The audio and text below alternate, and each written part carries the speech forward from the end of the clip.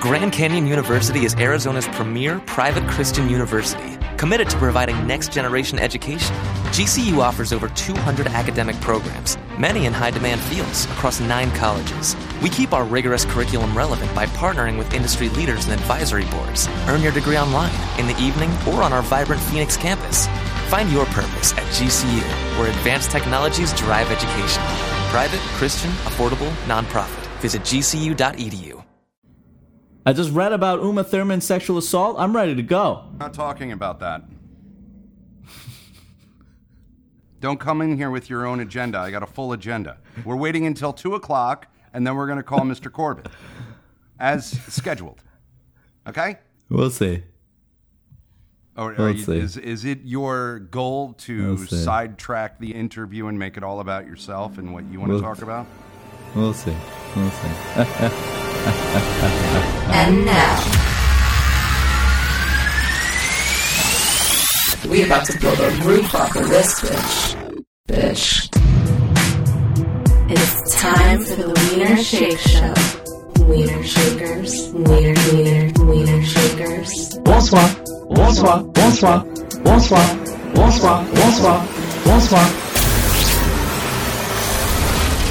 want you to be dumber when we're recording.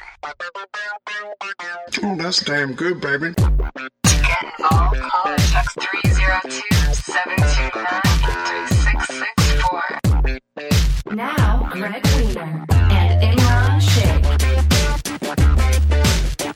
Why did you text me you were nervous about this? I didn't text you I was nervous about anything. You sure I did? never get nervous. Okay. You want me to read back the text to you? You can read back whatever fiction you wrote. I didn't write it. This is you, okay? It's not me. I didn't write anything.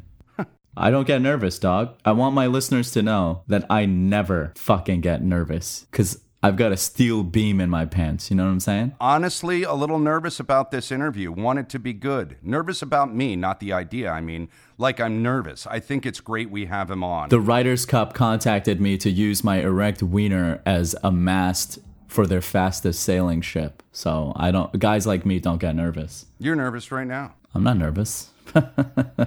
Who says I'm fucking nervous? You know who gets nervous? Girls. I'm not nervous. You should be. Everything's riding on this. Listen. You listen to me. Are you ready? I'm gonna call Mr. Corben now. Billy. Oh boy. You ready? Oh boy. Yeah. Maybe I should jerk off real quick. What do you think? No. What if I jerk off on air? No. Well, then that's kind of a form of rape. Nobody wants to experience your fucking sexual... Whoa. Let's not throw around the R word. Do me a favor. Don't blow farts. Don't talk over me. And fucking be on your best behavior. Throw in funny comments and be a professional. We're calling him. Hold on. No, Can I I'm do not my holding intro? on. No, Can I do my intro? No, you don't do intros. I gotta do my intro. I do intros.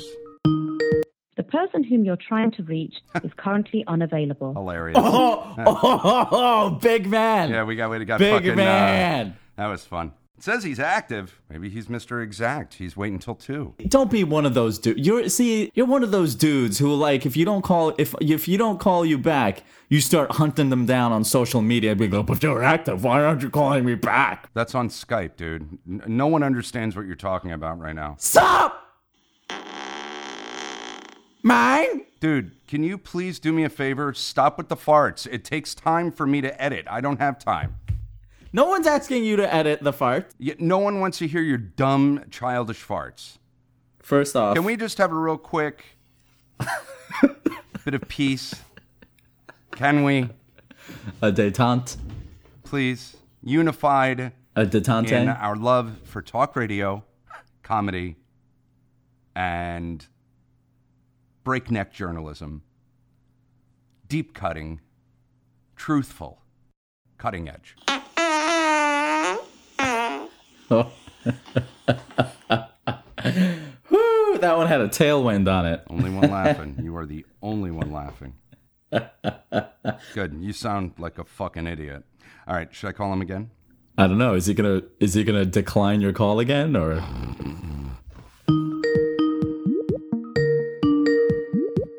Those doors, please. Hello. Hello. Mr. Corben. Yes, sir. How are you, sir? Hello. Hello. That is my South Asian co-host, Imran Sheikh. Imran, Billy. Hello, Billy. Ni hao Ni hao. Ni hao. What is that? is hello in Chinese. That's Vietnamese, Greg. Oh. That's Chinese. It's Mandarin. Close. Do you remember when the term South Asian first started becoming part of our vernacular, Billy? Nope. I sure don't. It just kind of happened, right? Did it? It did, yes. Yeah. It did. It did. The first time I heard it was doing Disgrace. Joe Adler was talking about casting a South Asian, and I'm like, what the hell's a South Asian? I have no idea what a South Asian is. And he said, well, it's, someone who's South Asian. And I had to look it up. Yeah. But it's Imran is South Asian. No, it couldn't have been someone from the south of Asia. I mean, that wouldn't make any sense, right? No, but you're Pakistani, aren't you? Yeah. Yeah. All right. Pakistan is in the south of Asia. Exactly. Son of a bitch. Right. We know that. I like to think that every point of entry for a story like this is Joe Adler. Absolutely. Who's Joe Adler? He is a director here in Miami. Theater director. Theater director. Who cares? Who cares? Billy. Theater's dead. Thanks. I agree. I just did a play, and I agree. You did write a play, man. Who cares? Yeah. I did. Never again. Was it a bad experience? No, I feel like working in the theater the same way I feel about 9/11 and the Holocaust. Never again. Oh. Hashtag never again. Not the same amount of poon as 9/11 and the Holocaust, though. It was not a very creatively fulfilling experience. I've had some great theater experiences, but my overall thing is you bust your ass, and the payoff is very little and very rare that it's a positive, incredible experience. Well, I'll put it to you this way. We deliver a hard drive to Netflix, and they flick a switch, and our content is available in 60 countries. Right. Okay? You sit around and you write and you rehearse and you design and you're away from your family and you're working and you're reworking, you're writing and you're rewriting. You get poon. And I did the math, and if we sold out every single performance of our 5-week run, which of course you're not, that's not how this works. So, right. But if we were to have sold out every single performance of, was it 4 shows a week for a 5-week run, 8,000 people would have seen it. Right. So you tell me where yeah, no, there's no comparison. Yeah, you want to do the cost-benefit analysis or the ROI there. Like, at least it's like people will see it, when you put that, on Netflix. Totally. Yeah, but you can't chase tail via Netflix. How's that? The only tale you can get in theater is that of the ancient tale. Yeah, I've gotten some young tail in theater. Imran, are you eating, or is that you, Billy? Is someone fiddling with paper, or? Yeah, I heard that, but no, the only tale I've ever seen in theater is in Cats. Well played. Wah, wah. Wah, wah. Welcome to episode 49 of the Wiener Shake Show. We're one away from 50. That's season 2, episode 9 for my listeners. Imran's Billy. running joke. We're in our second season.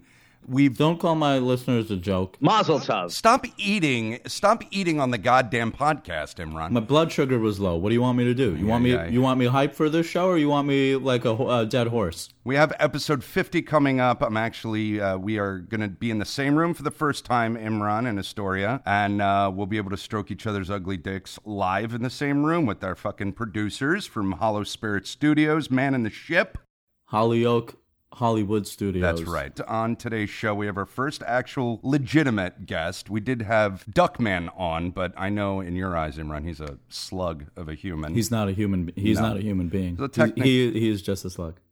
Well, we did also have Polly McPherson on, and actually Tom Hanks and her best friend. Polly McPherson's married, so she doesn't really count. This is true. So this is our first critically acclaimed and award-winning filmmaker on the Wiener Shake Show. Woo! Ow! Billy Corben. Welcome to the Wiener Shake Show, Billy. What a get. Whatever. If you're eating, I'm going to eat. Fuck it. Imran has no rules. He does what he wants on the show. And someone said it sounds like Greg is babysitting Imran when they do the show together. So eat away if you must. But Billy Corben is an incredible filmmaker. I'm a huge fan. Cocaine Cowboys. He's got 3 films in the 30 for 30 series for ESPN. Imran, zip it. It's the U Part 2, Broke. And then, Billy, your first film, Raw Deal, A Question of Consent, I just saw last week. I didn't even know it existed. It was fucking amazing, man. Thank you. Jesus. I appreciate it. Yeah, a lot of people don't know it exists, so I appreciate you finding it, discovering it. Can we cut through the smoke here for a second? Billy, I have a burning question. Let's have a doctor look at that. Here's the question. Good, Imran. Way to cut to it. On your Wikipedia, because I did some research about my Wikipedia. Yeah. High-end podcasting, Imran. Go ahead, get it done. Now this is what I call investigative reporting. Yeah. I was doing some show research, and it says here that you were a child actor, and you did one show called Dear John. Now, I checked on your IMDb page, and it said Dear John is not listed. Now, my question to you... Really? What's the truth? Can we get the truth from you, Billy, today here on the Wiener Shake Show for the first time? Do you believe Wikipedia, or do you believe IMDb? I feel like Bill Barr right now, being cross-examined by the Senate Judiciary Committee. The gentleman will answer the question. Was the Honorable Billy Corben on or not on Dear John? Thank you. Reclaiming my time, I played Judd Hirsch's son in, I believe, the third season. Matthew, I think you're right, was the character name. On the 3rd or 4th season. I know I'm right. It was the role was originally played by Ben Savage. Oh shit! From Wonder Years. No. This is the brother of Fred Savage. You idiot. Yeah, he's the brother of Fred Savage. I was thinking of the brother for Fred Savage on Wonder Sorry, Years. Billy. Okay, keep going. And I think no, that's all right. I think Ben landed the role on Boy Meets World, which was a huge hit. And so he was unavailable to continue playing the part of Matthew on Dear John. And so they had to recast the role. And yes, I played Judd Hirsch's son on the, I don't want to say short-lived, because I think it ran about 4 years, NBC sitcom, 4 seasons. Dear John. 1988 to 1992. Damn. Billy, question. Do you remember the theme song? From Dear John? Yeah, it was based... It was an adaptation. Okay, thank you. Can you tell us a little something about Mr. Judd Hirsch? Can I tell you something about him? Yes, I can. For Christmas, after I think my first season on the show, I got a gift from the Dear John producers. It was like a bag that said Dear John on it that I used as my carry-on bag for a lot of years, like a gym bag. And inside the bag was Judd Hirsch's taxi jacket. No, his taxi jacket. Because he said it didn't fit him. He said he didn't fit him anymore, and so he gave me his taxi jacket, which I believe is in my closet to this day. See, holy shit! It should be in the Smithsonian. See, I was going to make a joke about how Judd Hirsch is a Jew, as we all know. Tell us about your Jew joke. And but how you missed the timing. This is clearly a fallacy because. If Judd Hirsch is Jewish, the show wouldn't have had a Christmas gift. But the coolness of Judd Hirsch giving you his taxi jacket, that's impressive. Let me finish, Senator. Imran. If you'll let me finish. Please, let the man finish, Imran. Taxi jacket had a pocket, and inside the pocket was Judd Hirsch's foreskin. Was it in like a little like a baseball card preserver sleeve? It's probably in a Werther's original wrapper or something. It was in a Tic Tac box. Nice. Appropriate. Nice. Dude, what was it like working with Judd? I'm not done, Greg. The public needs to know. Billy, what was it like working? Now, Judd Hirsch, good man, would you say? We had a great time, and he enjoyed. No one give a shit about Judd Hirsch. He enjoyed flirting with my mother. Did he really? Back up. Billy, are you Judd Hirsch's illegitimate son? I'm not. That I'm aware. I mean, although there's never been a paternity test. If this were the Maury Povich show, we would know for sure. It's definitely not that. We don't have that kind of budget. Season 3, big plans. The computer, the equipment that is running this ship hasn't been paid for yet. So. That's not a joke. So anyway, Billy, I know he's laughing because it's not a joke. You clearly hit a nerve there. Oh yeah, absolutely. Imran, are you done with your pointless questions about Judd Hirsch? Let me see here. Hang on. Let me just get my... I'm done with my questioning about Judd Hirsch. Thank you. Thank Craig. I love Judd Hirsch, man. Taxi, for Christ's sakes. Dude, is Screwball Actually, Judd making... Hirsch was in Taxi. What did I say? Huh? I don't know what you said. Pretty sure I said Taxi, Imran. Can you tell we've done 48 shows together, Billy? Hold on. Wait a minute. Billy, I'm just seeing this right now, and my mind is being blown a little bit. You were in the Archie television film? There was a TV movie. It was a backdoor pilot for a series where the Archie characters grew up and attended, I think, their like 10 or 15-year high school reunion at Riverdale High, and I played Jughead's son. First off, I bet it was backdoor, huh? Second off, you know these child actor stories. I was going to ask about that. Did you ever see any kind of seediness on the set? I sure did. Like anybody try and diddle you at all? God forbid. I sure didn't. My mom was always around and quite vigilant, and I never was exposed to that, so to speak, to that side of it. I also never worked with Charlie Sheen, so there's that. Or Harvey Weinstein. Were you ever diddled by anyone as a child actor? God, Imran, that's an inappropriate question. I'm sorry. I rescind that question. No, that's fine. Let's talk about diddling. Diddle talk. See, Let's not. This seems to be a reasonable line of questioning. I did, however, work with Corey Feldman. Did you? You worked with Corey Feldman? I did. I worked on a movie with Alan Thicke and Corey Feldman, Amy Dolans, Edie McClurg. It was a pretty good cast. And Shanghai 1920. No, that was not it. This was called Step Monster. We were hanging out in the dressing room, and my mom said, let's get a picture with Corey and Billy. And so just before we took the picture, Corey put his arm around me, and he said... Do a bump of coke. This is like 93, 94. And Corey says, Billy reminds me so much of me when I was his age. And my mother goes, oh my God, I hope not. And snaps the picture at that moment. It's kind of wonderful. Did Corey hear that? Oh, hell yeah. He laughed. He thought it was hilarious. Yeah. Did you ever do cocaine with Corey Feldman? I've never done cocaine at all, unfortunately. How did you end up not doing coke and you grew up in Miami? You made a goddamn documentary called Cocaine Cowboys. La cocaína. And you avoided doing hard drugs. How was that possible? I avoided doing soft drugs, too. I didn't smoke marijuana up until a few years ago. I tried it in Denver on 420. Yeah, Oof, I somehow managed to grow up. You know, I'm a native Floridian, a lifelong Miamian, went through the Dade County public school system, went to New World School of the Arts, high school, then went to University of Miami, and I'll never forget, I was kind of notorious in school. I was the only kid. I didn't start drinking until I was 21, so I was the kid in school who didn't drink, who didn't smoke, and oh boy, Billy. I know. And so I was the class president, because that's what happens when you don't drink or smoke.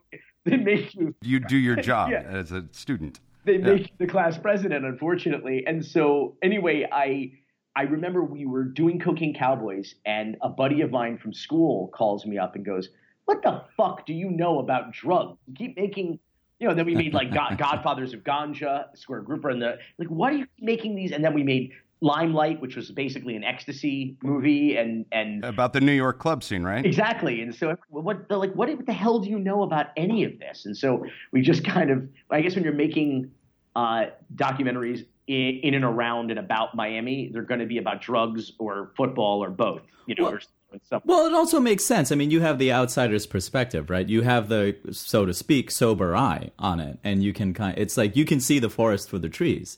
Whereas I know a lot of people who would have smoked the forest when I was there. I'll tell you that right now. Yeah, the guy is. You did a triple major at the U, for Christ's sakes. You weren't doing drugs. What was your triple major? He majored. Tell us, Billy. It was political science, screenwriting, and theater. Jeez. Theater. What was the point of that degree? It was total bullshit. At New World School of the Arts, we were dual enrolled in Miami-Dade Community College. It was a community college at the time, and right. I think UF or one of whoever they partnered with in New World. UF. Exactly. So we got college credits, and so there it is. Yeah, UM was willing to transfer like all of my theater credits, and so they basically said if you take I think I had to take 6 more theater credits, which was 2 courses, and they would give me the theater major. So I was like, oh, whatever. So I took 2 classes in theater, and that's what the triple major was. This is the first time anybody's asked me about this, and now I'm on the record revealing my dirty secret about my triple major at the university. That's what we do at the Wiener Shake Show. We ask the hard cutting questions that no one else thinks of. You really shake us down. That's why. Oh, yeah, man. You didn't know what you were getting into when Greg Wiener rolled up in your DM asking to be on my show. You had no idea. What, dude, why did you stop acting? What happened? I grew up. I mean, for me, acting... He says to a 45-year-old actor. At some point, you have to stop with make pretend time, Wiener. Oh, shit. So tell me about it. No, honestly, I think when you start doing like an activity that young, it to me was not a profession. It was like an after school activity. Like I didn't look at it, you have a different perspective. So I was, not that I didn't take it seriously, because I was very successful, at least financially, in it for a while. But for me, it was more of a hobby. Like that. Are you still living off that child actor money? Oh, hell no. That money's been spent and spent again.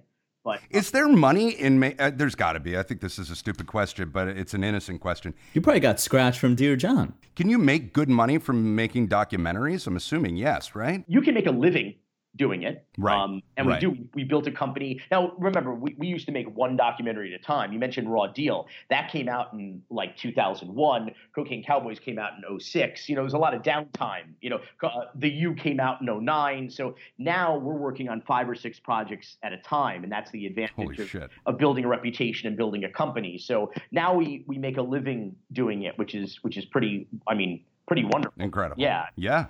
How long did it take you to make Cocaine Cowboys? It took us a while. It took us about 2 years. Docs take a long time, don't they? Docs can take a long time. In a perfect world, you have 1 year at least on a document, a feature doc. Yeah. What's your favorite all-time doc? Oh, wow. Are you a documentary? You got to be a fan of obviously it's your life. Yeah. I'm a huge fan of nonfiction films. I am a big fan of Nick Broomfield. I love his Heidi Fleiss documentary, Hollywood Madam, and I love his 2 documentaries about Eileen Wuornos on death row here in Florida. Oh yeah, fucking great, really wonderful. Yes, I love the earliest of Michael Moore. I love Roger and Me. I think Roger and Me is fantastic. I'm a degenerate fan of Roger and Me. There's also, you have to understand that there's also docs that I love, like Kid Stays in the Picture, for example, which was a game changer as far as the form itself, because that was the first doc that on a major scale first of all, it was about Robert Evans, the famous producer and studio executive. Kid, what is it? What is his name? Kid Glorious or Kid Hollywood? Kid Notorious, Kid Notorious. And so they made this amazing documentary, Kid Stays in the Picture, inspired by his, or actually not inspired, but based on his autobiography that he narrates himself. And he was such a well-photographed, historical figure, being in the movie business, that they had so many photographs of him that they animated them and brought them to life and layered them in a very inventive way that really changed, raised the bar and changed the way docs are told. That's hot. And it also was a little bit lighter. Let's say it wasn't so serious. It wasn't about slavery or the civil rights movement or the Holocaust, which a lot of the award-winning documentaries were heavy shit, and we were. Who's got time for that? Well, we call our genre pop docs. A friend dubbed it that, and because while some of them may be socially conscious or calls to action, they're informed a little bit more by the pulpier and poppier, pop culture side. You're the MTV of docs, and everybody else is the VH1 of docs. Well, your docs are funny as shit, and they fly. Your docs move so fast, and I'm laughing constantly. Me too. You've never seen one of his films, Imran. Never. Come on. Never. Not one. So full of shit. But Imran does know the theme song to Dear John. Dear John. Screwball was great. Where did you get the idea to use kids to be the actors to play out the action that the, I guess not the narrators, but the subjects were talking about? Whiskey. Wait. I have a hard-hitting question here. Have you seen Stevie, Cowboy-Billy? No. That's a good doc. You should watch it. Thank you. Where did the idea come up for, using kid actors? And some of them were brilliant, by the way. Thank you. I thought the kids were great. Yeah, I was going to ask that too. I was going to ask that. Yeah. Too. Absolutely. He was on his way. Well, first and foremost, we knew we needed to do some reenactments. That was clear just based on the radio cut. The radio cut's when you string together your talking heads, your interviews, and you craft the story out of there. A lot of the writing most of the writing in documentary filmmaking happens in the editing room when you see what you've got and you start to tell the story and see what you're missing and what you need. And it was clear, we make sports documentaries like The U, for example, for 30 for 30 for ESPN. You talk to football players. They tell you about football games. You go get the football game footage and you put it on top of the football players talking about it. So it's a straightforward, kind of, virtually paint by numbers process. But right, this wasn't about baseball. It wasn't about like a bunch of guys telling us about. What is that? Is someone's cell phone ringing? No, that's Imran playing Dear John theme because he's a child. Thank you, Imran. This will be your last podcast. I feel like it's karaoke night at Judd Hirsch's house. This is great. Yeah. All right, Imran. Thank you. I'm sorry. Did you go to karaoke night at Judd Hirsch's house? Wouldn't that be awesome? I didn't, but that would be awesome. Well, you should say you did. He had his cantor performing there because he's Jewish. I don't know if you know this. He's a big old honkin' Jew. He wears his Jewishness with pride, if you know what I'm saying. Well, what? He has a big nose. That's a shofar, Imran. Greg.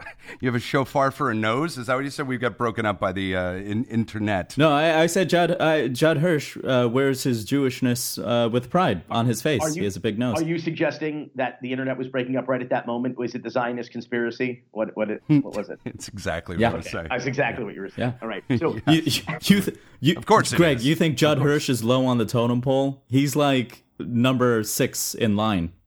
So he kept a shofar in that giant collar sweater of his. Anyway, carry on. Do you think it's easy for us to not only produce documentaries and entertain the world, but also to control the world economy and foreign policy? It's not easy, Ron. It takes a lot of work. And then at the same time, make a decent internet connection for an hour for a lowly podcast. We can't be juggling constantly. Whose internet connection sucks bad? Well, I think it's probably mine. Are you on like a 56K modem? Are you on AOL? I'm on a decent network, but I got Google Chat going and Imran Zip it and Skype. So I think that is the issue. Okay. So I think it's time to quit out of some of these apps, Greg. I got Pornhub going as well. Just in case I want to grab a quick jack. I figured, I don't know. Imran's going to sidetrack us again, so I figure I'll have time to whip out a batch. What the hell? We were in the middle of talking about something. The recreations in yes. Screwball and how we arrived at the concept of the kids. Yes. And well, we knew we needed to do something because we had a bunch of guys talking and they mentioned 1 or 2 or 3 baseball games. And so there's not a lot of footage. And most of the guys that we're talking to are not famous people. So they're, A-Rod, there's a lot of pictures you can use, but it's not really about A-Rod. So we knew we needed to recreate all this shady shit that happened in the steroid clinic and in locker rooms and hotel rooms and nightclubs. And so we knew we were going to have to hire actors. I realized listening to the characters speak that a lot of them had the 2 main characters, especially Tony Bosch, the fake doctor who was administering steroids to all these big baseball players like A-Rod, Manny Ramirez, Ryan Braun, Melky Cabrera. I knew that he and the whistleblower, his mortal enemy who stole the records from the clinic and turned them over to the Miami New Times, which blew the whole story, Porter Fisher. The 2 of them had told stories the same way. Shout out to the Miami New Times. Absolutely. And the 2 of them told stories the same way, which was very vividly. They told them through dialogue. I said, go fuck yourself. And he said, no, you go fuck yourself. And I said, no, you go fuck yourself. And he said, and they would just tell stories this way. And I'm like, we could totally drunk history this, meaning the actors could lip sync the dialogue right from the horse's mouth. Nice. And but all the actors would be 8 years old, basically, 9 and 10, and they'd have facial hair. We do it all on location. They'd have lab coats, police uniforms. They'd be lawyers. They'd be doctors. They'd be dancing at Live nightclub. Yeah, we'd have Baby Pitbull, Dale. That's hilarious. And we And we shot everything on location, several of them at the actual locations the real events took place, like Live nightclub at the Fontainebleau in Miami Beach, like the Sports Grill in South Miami, like the Ritz-Carlton in Key Biscayne. And we just put the young actors, 9, 10 years old, at the bar, at the tiki bar with little kid bartenders and little kid extras wandering in the background. And then, our doctor drowning his sorrows with a giant pina colada and pineapple. These kids playing these adults that have reached the bottom of their lives. They've hit this crushing low point, and you've got an adorable 8-year-old playing the scene. It's brilliant. So you're going to love this. So we had Tony Bosch, the main kid, played by a really talented young actor, Brian Blanco, who was also in Confessions of a Cocaine Cowboy, our play, and was brilliant in that as well. He had 3 wigs. And the wigs all represented a different stage of Tony Bosch's downward spiral, his trip to rock bottom over the course of this movie. So, you shoot a movie out of order. And so the hair and makeup team would always want to double check that they're at the right stage, that we have the right wig on, and you see, so it's his hairs all together. Then it's his hairs a little gray and tousled. And then there's this last stage where it's just it's the same state as his DUI mugshot. It's just his hair's graying and sticking up everywhere. So Brian is on set. He's 10 years old, and he says something. He says listen, is this the right wig? I told him I think we need the Bender wig. And I'm like, the what? It's a 10-year-old kid. I'm like, he's like, the Bender wig. We call it the Bender wig. Like when Tony's on a bender, this is what his hair. And I'm like, what the hell do you know about a bender? Jesus, at 10 years old, my God. Now, was that kind of an attempt to break out the jarring? Because if we see, just people reenacting this, it could go cheesy, right? It could be like a kind of reenactment show or something like that, which is not the caliber that you want to present. But also, is it kind of like a way to highlight the innocence that we had presumed of these players, of these athletes? And now when you see a kid committing these debaucherous acts, right? It's even more jarring, and it's even more... Because if you see an adult sinking his sorrow into a drink, that's, impactful. But if it's a kid doing it, that's even more impactful. It's twofold. From the creative standpoint, reenactments have become, such a tired trope of nonfiction filmmaking, and documentaries have become ubiquitous. They're everywhere. Yeah. Right. So are podcasts. Greg, we're having a serious discussion. Can you let Billy and I have a... Billy, I apologize for Greg's interjections. Continue, please. So... Anyway, we wanted to elevate, if not raise the bar, at least do something a little different and unique as far as the reenactments were concerned. And creatively, I think Imran, something you probably don't hear on the show very often, I think Imran is right. We were looking to make the point that all of the adults in this story essentially acted like children. Mm-hmm. And ultimately, the children were the real victims in all of this. Not only were there the high school patients that Tony Bosch was treating, for which he rightfully went to prison for treating, but also we make the point at the end that the kids who idolize these baseball players are perhaps a bit misplaced in their in their reverence, and when they're all just lying, cheating, and stealing. That maybe these are not the best role models and setting the best example for the young children who revere these players. So we're trying to make a greater point with the use of kids in the recreations. Love it. That's all right. Hey, I have a question. What, Imran? What? You have permission. You have permission from Imran. Gotcha. And I'm glad you stopped playing the Dear John theme again, Imran. Billy was on a roll. No, I know. A Kaiser roll. Billy has sandwiches named after him in Miami. That's how much of a big deal he is. Wow. The Corben Blue? That would be a good one. No, they're mostly Hispanic. Aren't they like Cuban sandwiches or some shit? No, what I did my research on your sandwiches, obviously. It's brisket, for Christ's sake. Is it not? Oh, fuck me. I should lose my Jew card. Is it not in the Wikipedia? What the fuck? No, I've done all kinds of research, but I didn't find your sandwich names. Where can we get a Billy Corben? Where can our listeners get a Billy Corben sandwich original? They can eat me at Blue Collar on Biscayne Boulevard and 67th Street in Miami. It is absolutely, it's one of the best sandwiches in town, guaranteed. Done. Not a sponsor. The Wiener Shake Show welcomes Global Systems Worldwide as our show sponsor, the world's leading global unified service for all of your corporate network needs. Global Systems Worldwide understands your goals and lack of time to achieve them in this hyper-fast global economy. GSW focuses on your corporate needs to get the job done with the swipe of a finger. The world is moving at such lightning-fast speeds, and our global corporate services understands and tailors our customer service networking initiatives to get you and your bottom line accomplished so you can devote your time and resources to what your individual corporate structure really needs. Go to globalsystemsworldwide.net for more information and use the sponsor code DICKCHEESE for 50% off your first initiative building consulting session. And now we return to the Wiener Shake Show. Emma can't get an orgasm from a blowjob. And Greg storms out of Chipotle restaurants like a big Jewish baby. I love my mommy. Bonsoir. The Wiener Shake Show on the Greg Wiener Podcasting Network. You motherfuckers. You've made documentaries about shady characters. You've shined a very bright light on kingpins. Have you ever been a shady character, Billy Corben?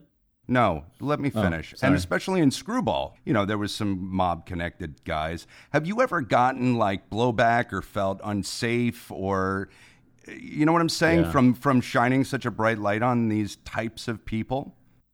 There have been moments, fleeting moments where I've been concerned, but for the most part, no. I mean, in the case of Cocaine Cowboys, for example, we were telling an older story. It was a historic documentary. Right. The events had occurred 20, 30 plus years earlier. So there wasn't as much of a threat. On certain things, like when we were in Gainesville a year after the incident took place in Raw Deal, A Question of Consent, that was a little dicier.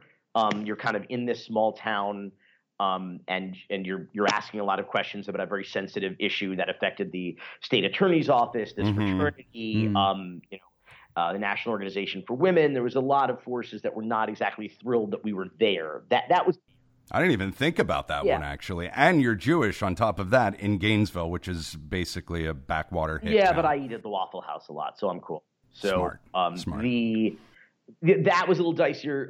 I had a particularly, I feel like for the most part, no. There's like I said, some fleeting sort of anecdotes or incidents on Cocaine Cowboys 2. We were in suburbs of Oakland, California, and there was at least one occasion in which we got kind of chased away from a location by a guy with a gun.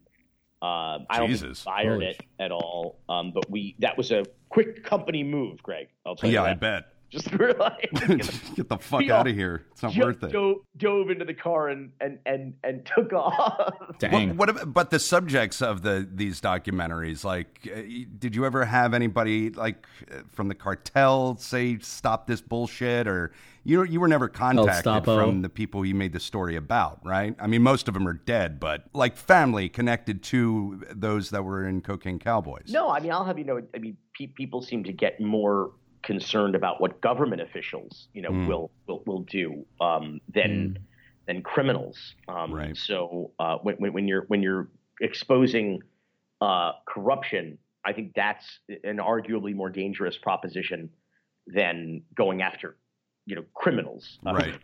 Criminals who aren't in the public sector. I'll put it to you that way. Right. Who I would agree are in many ways far less dangerous than criminals in the public sector, because there is no accountability for criminals in the public sector somehow. Right, and criminals in the public sector have cops behind them, police departments to enforce if they want. He's talking about corrupt Miami is what he's talking about. So Raw Deal was your first doc? Is that it, right? I don't know. What does the Wikipedia say? Yes, it was his first doc. What made you go from from theater? So you completed college, or when did you? I guess my question is, why documentaries? Why did you go the nonfiction route? We had not graduated college yet. I hadn't, at least, and Alvin hadn't. We took leaves of absence to pursue our first documentary. David Sipkin, our third partner, he had graduated from FSU one of the best film schools in the country. And it gives me no pride to say that. Pride or pleasure to say that. Is it really one of the best film schools in the country? It is absolutely one of the best film schools in the country. Absolutely. Jesus. Yeah. Really? And go Knowles, I guess. Tallahassee also has Not a sponsor. 6 Waffle Houses. So that's another advantage they have on Miami. Right. Are you a huge Waffle House fan? I'm a huge Waffle House, and there is, in fact, a Corben sandwich at the Waffle House. Unbelievable. It is a secret menu item, but officially acknowledged by the CEO and, more importantly, the Twitter account. The Corben sandwich is a Billy, bacon. can you tell us what is in the Corben sandwich available on the secret menu of the Waffle House? It is bacon, egg, and cheese on a waffle. Oof. Wow. No. Imran's diapers just filled up automatically upon hearing that. Yeah. Just thinking about it. It's all water down here. Jesus. Disgusting. The fuck are we talking about? We were talking about why docs. Why docs? Accidentally, I guess, is a good way to say it. Hmm. We were in the process of shooting a film, actually, physically on film on Super 16, which is incredibly expensive and onerous. And DV was just really blowing up. And my producing partner, Alfred Spellman, said, we should try something on DV. Like he always liked to follow the technology and follow the formats and be an early adopter. DV?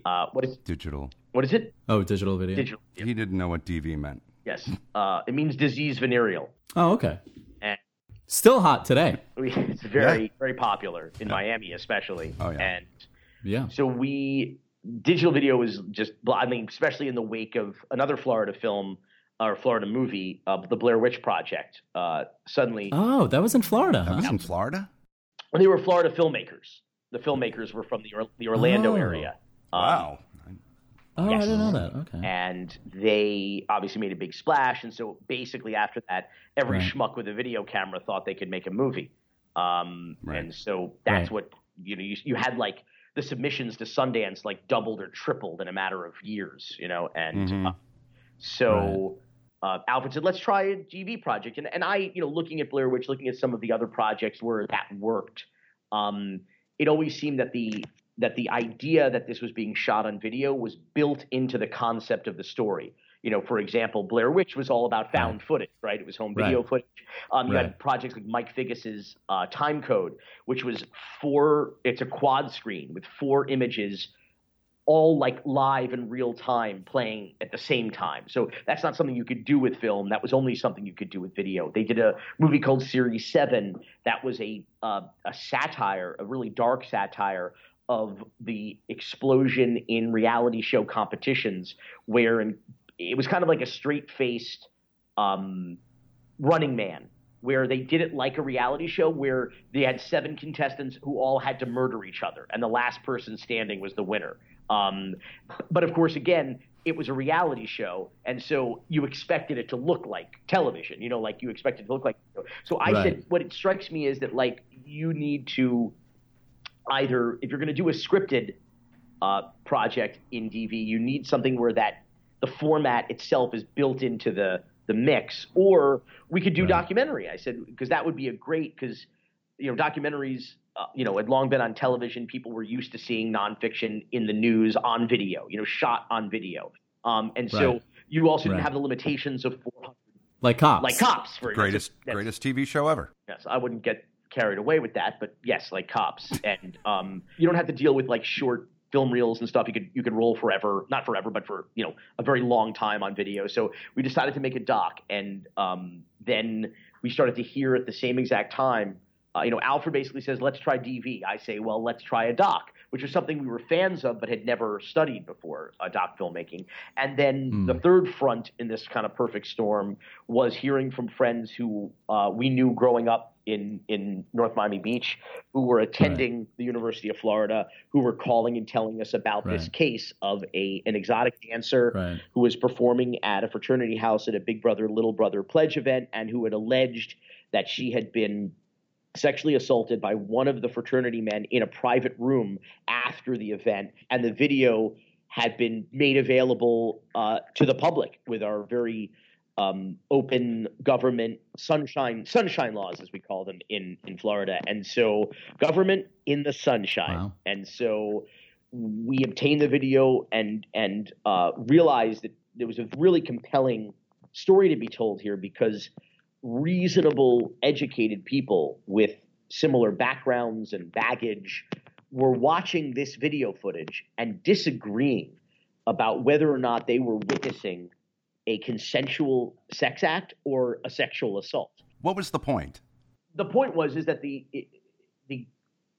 media and others in the community had been requesting the video footage that had been seized by the University Police Department and was in the possession of the state attorney's office in Alachua County. And we have very, like I said, open public record laws in the state of Florida, and they could not make a defense as to why it shouldn't be released, although the alleged victims or the accuser's attorney took the position that she should be protected by rape shield laws. And right.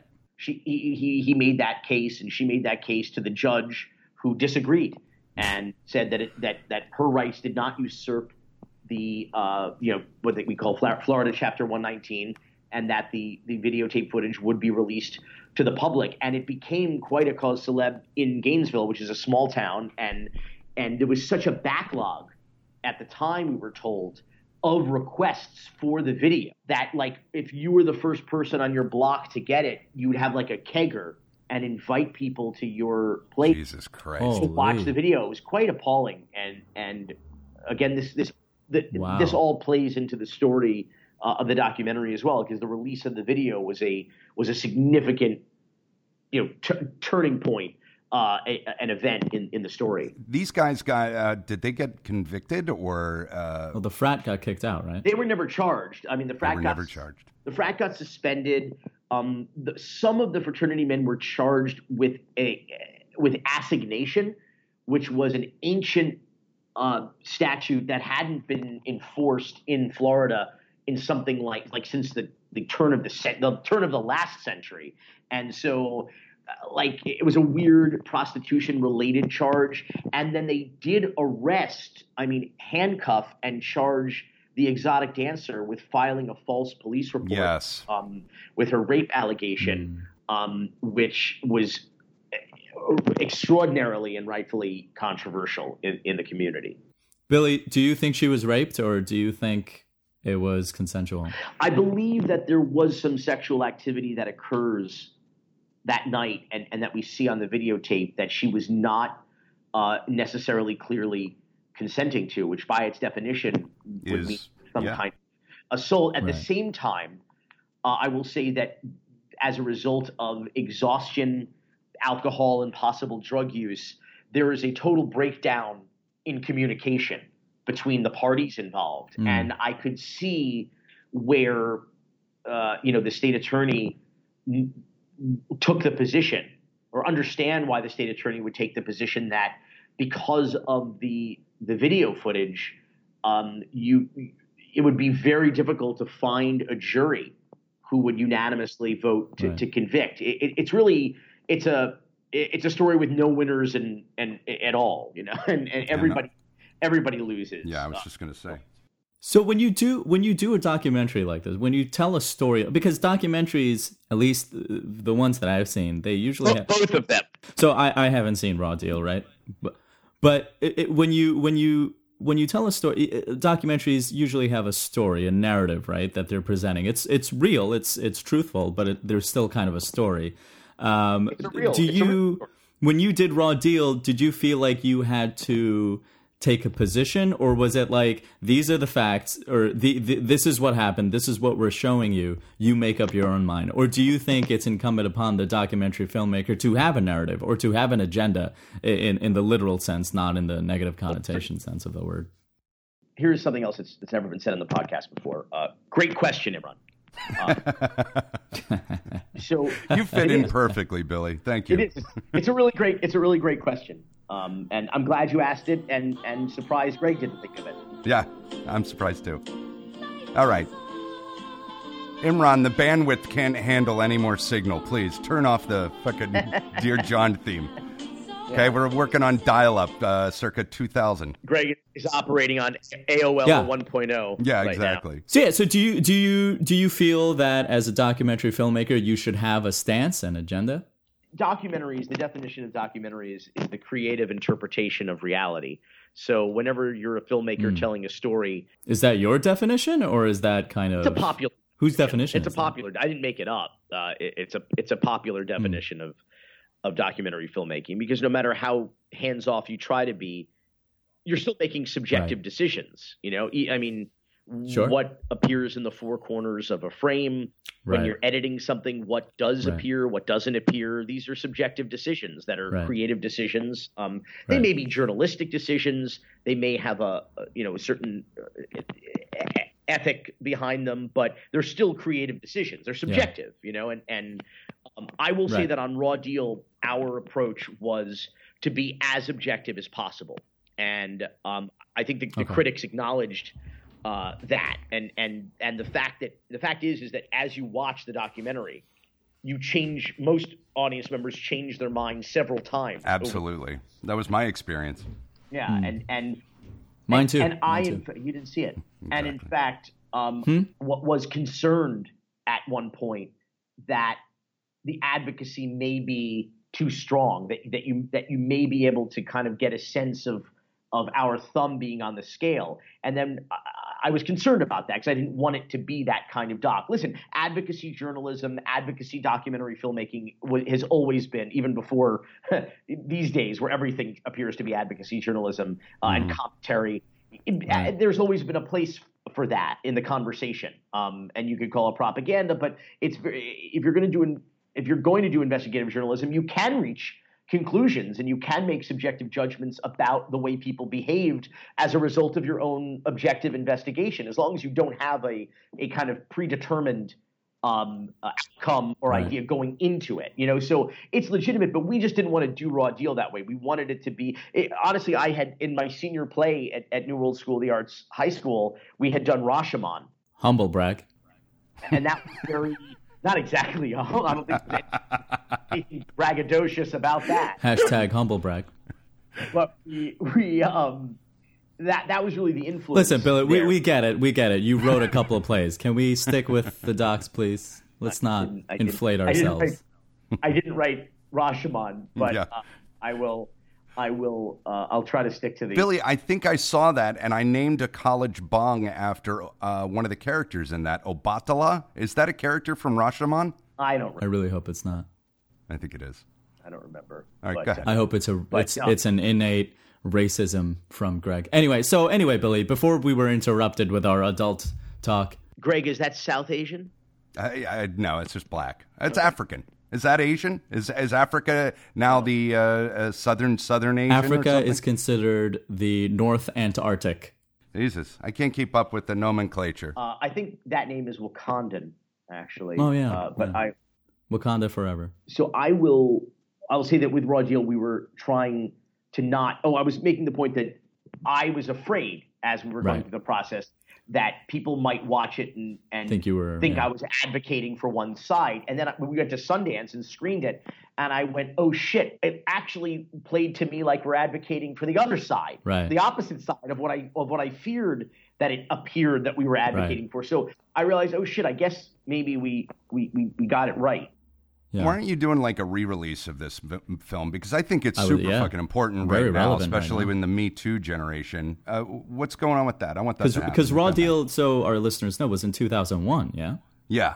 Yeah, it was a long time ago. And is it a movie you want back out in the world, or do you want it to be where it was and for its time? Because it was your first film. It was, and I certainly creatively have my issues with it. And there's obviously not a lot of things I would do the same again. But I think I see the job of a documentary filmmaker is to find a good story and don't fuck it up. And I think in Raw Deal we found a good story and we didn't fuck it up. So I think it's good enough, and I think it's a perennial. Unfortunately, it's a scandal, or it is an issue that comes up in a high profile scandal year after year after year. Sometimes month after month after month, in fact, or week after week, unfortunately. And in fact, the accuser's grandmother said that she believed the documentary should be shown to incoming freshmen at every college in the country. Oof.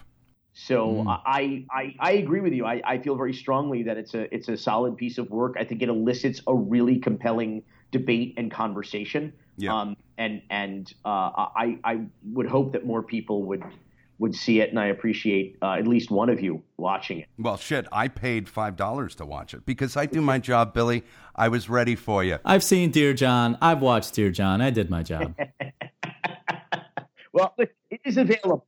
To your point, it is available. I mean, people can go to our, to cocainecowboys.com, to our webpage, and they can find it and download it. And it's on DVD at Amazon with a ton of bonus features, and it's including 30 minutes of additional scenes, some interviews that got deleted from the movie, Very cool. and is available streaming and as you found it. And what is the name of your production company so our listeners know? It's called Raconteur, Rakontur. The phonetic spelling of the French word raconteur, storyteller, means one who tells stories with skill. Oh yeah, Imran loves to let people know he knows French. That's a humble brag. That's not even humble. I dabble. Yeah. Je le dabble. Please don't. Don't speak French, Billy. What's like the film that the project that you're working on? Well, before you answer Greg's boring question, you're a little South Asian son of a bitch.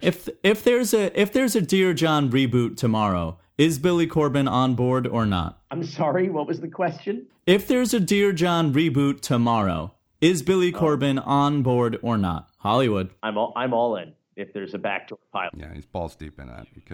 You have your answer, Hollywood. Well, it could be son of Dear John, couldn't it? It could be now Matthew gets Dear John'd and has to go to a support group in Rego Park. It reminds me a little bit of those Twitter memes that are kind of like everyone blank Billy Corben. I'm in for the Dear John reunion, nobody. Hollywood has their answer to the question that nobody's asking. Right. There's some value in a Dear John reboot. We're all losers in love because of the apps and stuff like that. We're all getting ghosted. I mean, well, not all of us, Imran. Dear John is a form of ghosting, and I think it would be very relevant. Billy Corben, are you going to go on record and say that you're going to reboot Dear John? No. But you're not a cutting-edge journalist, Imran. Stop. Greg, this is our first big-time interview. I'm conducting the interview and doing some hard-hitting research and journalism here for our listeners. So. You made me completely forget my thought, which was better than your bullshit. God damn it. No, what's the one project that you've got coming up? God damn it, Imran. What do you got coming up next, Billy? Your people love hijacking, don't they, Imran? Hey-oh. What's the next project that you got coming up? I know you're doing a sequel to Dogfight, right? Or am I wrong about that? Yeah, we've been working on that for 3 years, actually. Wow. What's like the one project you've got coming up that's getting your blood up and your getting your hackles, your dick hard, as it were? Thank you. I was trying to not use that reference, but good job, Imran. Well, A&E just announced that they're relaunching their biography brand. Oh, I love those. But instead of like those 1 hour format shows, where everything's kind of plug and play, it's all the same. They're doing it they've re-envisioned it as like a 30 for 30 style ongoing series of feature documentaries, all directed by different filmmakers. Great. And so you'll have different takes on the different subjects. And so we were called and invited to do a feature documentary about Macho Man Randy Savage. Oh my goodness! And we have just started production on that, and I'm really excited. We have a very track to do on that. You broke up. You have a very Greg. Can you tell your mom to get off the phone so that you can get dial-up access? It's fun. It's fun, Imran. His mom needs to use the fax machine. The funny thing is, I tested this goddamn internet signal. How'd it go? It went great until we actually made a connection today at this hour. A lot like millennial love. Things are going great until you make a connection, then it goes to shit, and she dumps you because she doesn't think there's chemistry there. Women are bitches and hookers. Billy, let me ask you a question, Billy. If a girl takes you out to dinner, or you take a girl out to dinner, and you drop like 50, 60, maybe $80 on dinner, and she then texts you back that, hey, you know what, and you pay for it all, and she texts you back that night and says, hey, you know what, I don't think there's chemistry there. Is she a hooker at that point? Halal food. Did you feed her halal food? I'm so glad you got that in. Imran, oh God, we'd be better talking on walkie-talkies at this fucking point. No, really, people don't know that you guys do your podcast via tin cans attached with strings. Yeah, exactly. Billy, exactly. Are you prepared right here and right now to make the Wiener Shake Show your next documentary project? Like a day in the life of, you know? I tell you, well, the first thing I'm going to do is upgrade your show by buying you all rotary phones. Yes, thank you. Yeah. No, I have a question. Billy, why do you think Cubans are so entitled down here in Miami? Billy has not answered any of my questions. Can you answer my questions first, please, Billy? Thank you. What is happening? We're off the rails. Off the rails. Yeah, I know. Doing rails and off the rails all at the same time. I'm drug-free, thank you. Say no to drugs. Dare. I don't even remember what Imran's fucking question was. Dare Billy, to say no. We've got to wrap this up. I told Daisy, your assistant's fantastic, by the way. Very nice. Is Daisy single or? No, she's not. Sorry about that. Okay. And if she were, you would have been pre-ghost. Are we done? Can we wrap up or are we? Imran, sure. Yeah. Well, I asked 4 out of the 30 questions I had. So, yeah, let's wrap it up. Billy, two more questions, and then we'll let you go. Actually, I would like you to continue about the A&E project that you have coming up. That actually sounds really, really cool. He did. He's doing one on Macho Man Randy Savage. Imran, when we wrap it up here, you could add that to my Wikipedia, if you would, please. Yeah. I've already added several things to your IMDb page and your Wikipedia. Yeah, you should add that to IMDb. Billy, why do you think Cubans are so entitled, not only on the road, but in their lives here in Miami? Do you have a take on that? Why? I think everyone in Miami is so entitled. I don't think it is. I'm not. I'm Jewish and I'm not. I don't think it's indigenous. Well, I don't think it's indigenous to any people. I mean, we have a very kind of entitled, self-centered kind of a population here. It's reflected very much in the way that we drive. Without turn signals and without any care for physics that would require that two objects cannot occupy the same space at the same time. For example, I always wondered what those coexist bumper stickers meant. Now I know they want to coexist in the same fucking lane in the same spot that I'm in. Is exactly what they mean. And if you have a baby on board, then why are you driving like such an asshole? Is what I'd like to know. But honestly, I do. I think that, that's why they call it Miami. It's my fucking Ammy. It's not our Ammy or your Ammy. It's my fucking Ammy. And everybody drives that way. And a lot of people behave that way. And I'm hoping to see still, now that we're really, for the most part, there's not a lot of people who could claim to be second generation Miamians or even first generation Miamians. All of our parents' generation and beyond came from someplace else, and so no matter how long they're here in Miami, they always say like, oh, I'm from Philly, I'm from Chicago, I'm from here or there or wherever.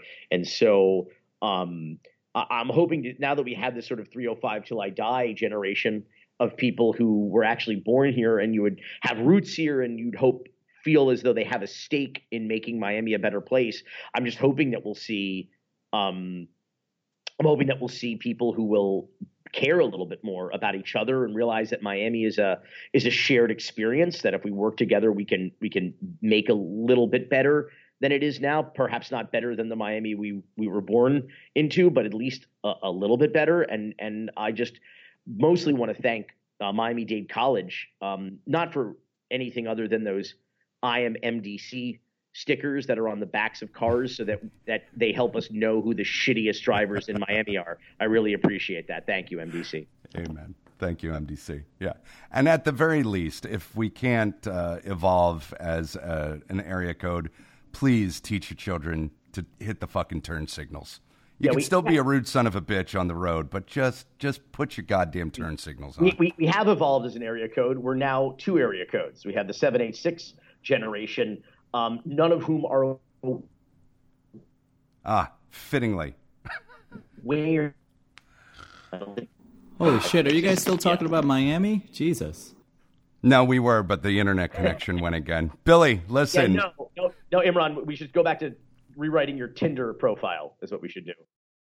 Billy, if you check out your Wikipedia page, I think it's a more accurate reflection. Oh, Jesus. All right, Billy. Listen, thanks for your time. We'll promote Screwball. Is it still in select theaters right now, or is it only on demand? It is available on demand, so iTunes, Amazon, anywhere you Voodoo, Microsoft, Redbox, Google Play, YouTube, pay-per-view. Yeah, you should probably Pirate Bay. Sure. No, you can rent movies on YouTube. No, I don't think it's on YouTube. Okay. Twitter, Billy's Twitter is @BillyCorben. Billy, thanks so much, man. Thank you, Billy. And how apropos that we can't even get a goodbye off the internet signal. Thank you, guys. Shabbat shalom. Shabbat shalom. Shabbat shalom. Thank you. Billy, before you go, just one more thing, please. That's great. That song depresses me. All right. Billy, we'll hold you in our hearts forever for being hung up on for obliterating our guest virginity, legit guest virginity, and we will cherish this moment forever. Great, Imran. I have a message from Judd Hirsch, Imran. Yes. He says, Assalamu alaikum. Alaikum assalam. Welcome, Aslam. Mr. Hirsch. Thanks, Billy. Later, Billy, guys. Thank you. I'll see you, man. Thank Thanks, you, Billy. bud. Appreciate it. All right, you son of a bitch. We did it. If you don't fix your goddamn connection, I'm gonna fucking come down to Miami and shove my foot straight up your Juno. First of all, I'm not even in what you would call my apartment. I'm homeless once again. So this is actor housing. That was very frustrating. No, they're supposed to give you good Wi-Fi. That's a requisite. It's not equity sanctioned housing, please. Oh. Nothing about this project is equity sanctioned except the crappy contract. Anyway, Billy Corben, that was great. He was good. He was funny. You were decent. You were better than I expected. You were yourself. Billy was entertaining. And no, I thought he was great, and I think he brought a lot of things to it. And yeah, and I think overall it was a lot of really impressed that you were able to not do that. But I think you really cared about what Billy thought of you, so you didn't act like a fucking child. Who gives a shit? I don't care. You think I give a fuck, Greg? Oh, no, you definitely cared what Billy Corben thought of you. I don't care what Billy Corben thinks of me. It's interesting how you behave when you respect somebody. It's a fascinating character study. Check out his Wikipedia page. Are you serious? Did you fuck with his Wikipedia page? Yeah. Are you really able to do that quickly? Don't worry about what I can and cannot do. Can you make me a Wikipedia page? My man. Don't worry about what I can and cannot do, my man. Ugh, Imran, you're exhausting, by the way. Thank God he thought you were funny.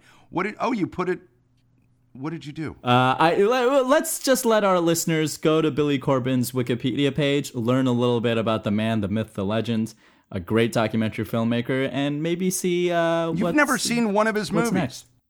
What's next? See what's next. What did you put on his IMDb? Hopefully it was us. I invite our listeners, his fans, to check out his Wikipedia page. What did you put on there? Don't worry about what I put on there, man. You couldn't put something on there that quickly. Don't worry about what I put on there, my man.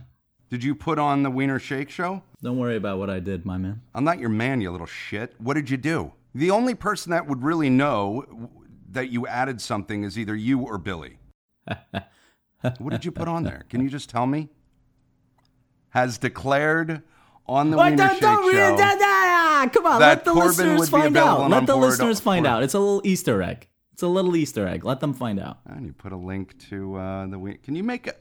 You know, it's amazing. Can you make us a fucking Wikipedia page? Yeah, actually, I'm going to do that right now. Yeah, why don't you do that? All right. Episode 49, that's in the books. And that it's going to, if I end up putting a bullet in my head, it'll be because I'm trying to edit a show with 3 people and an internet signal that is for pure and total shit. So I'm going to go jerk off. Yeah, I'm going to go jerk off to kids playing adult athletes. Bye. That was creepy. Bye. Don't worry about what's creepy. This is a production of Greg Wiener Productions and Hollow Spirit Studios. For more information on our producers, go to hollowspiritstudios.com and go to thewienershakeshow.com. Please rate, review, and subscribe. Of all the sounds you'll hear this summer,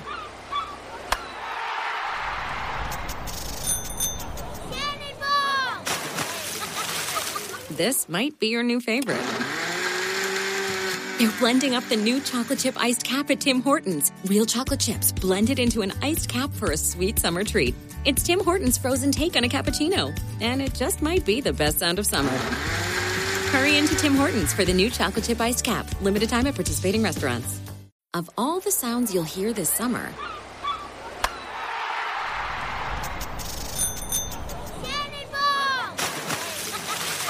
this might be your new favorite.